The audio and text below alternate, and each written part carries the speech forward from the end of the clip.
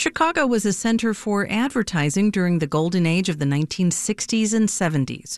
But its marketing roots stretch back to the creation of companies like Marshall Field's after the Chicago fire.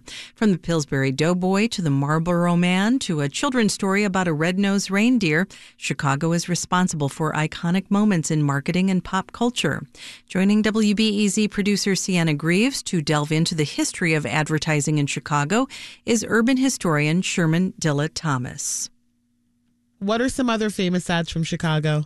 Oh, man, don't get me started. There's so many to choose from. I remember one that got me in trouble as a kid, right? I used to wear my sister's deodorant, strong enough for a man, yet made for a woman. Of course, the very awesome Jolly Green Giant comes from Chicago as well. Chicago ad agencies were also pioneers in diversity and were among the first to integrate not only their staff, but their product. How was that change significant for Black consumers?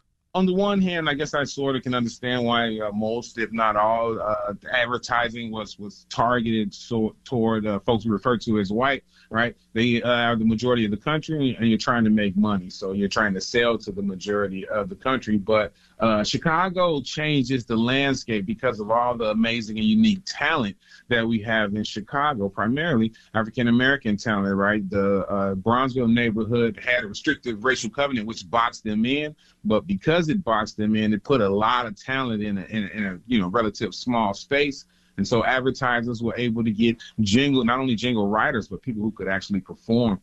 You had amazing people like Carol Williams, one of the first ever Black-only advertising ladies, right, Mrs. Barbara Proctor, and then the very, very awesome Tom Burnell. They all come from Chicago, and they add that representation that the make you feel like you're a part of the sale to advertising. Now, you mentioned Tom Burrell. His ad agency created probably one of the most memorable ads targeted at Black consumers in the 1990s, and I remember this quite well. It was a commercial for McDonald's about a young man who got a job at the chain restaurant. What's up, Jake? What up? Where's Calvin? At the J.O.B., man. What? He's still flipping those burgers at Mickey D's? Here's your order. Thanks, Calvin. He's not tired of that yet. Could be kicking it with us, man. Having big fun. He says he has a plan, man. Meet the newest member of our management team, Calvin.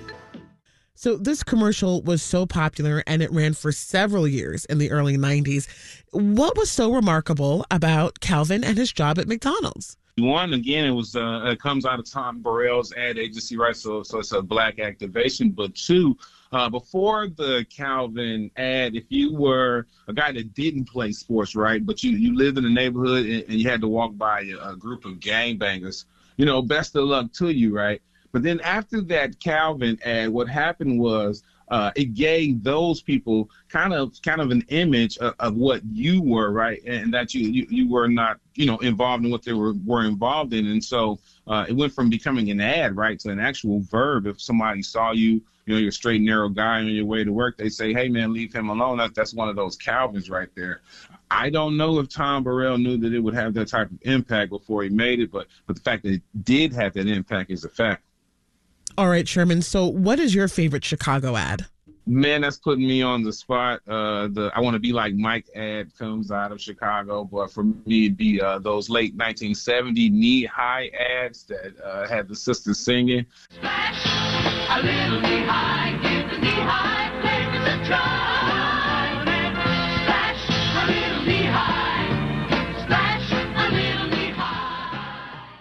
And side note, that's Jason Weaver's mother and aunt singing on those infamous ads. Yeah, either that or the 588 2300, right? That one too. I'm from New York, and that ad used to run all the time. I had no idea it was from Chicago. You know what I say, right? Everything dope about America comes from Chicago. Indeed, it does. Well, I'm sure we'll all be humming that telephone number for the rest of the day. Sherman Dilla Thomas is an urban historian and a WBEZ contributor. Thank you so much, Sherman.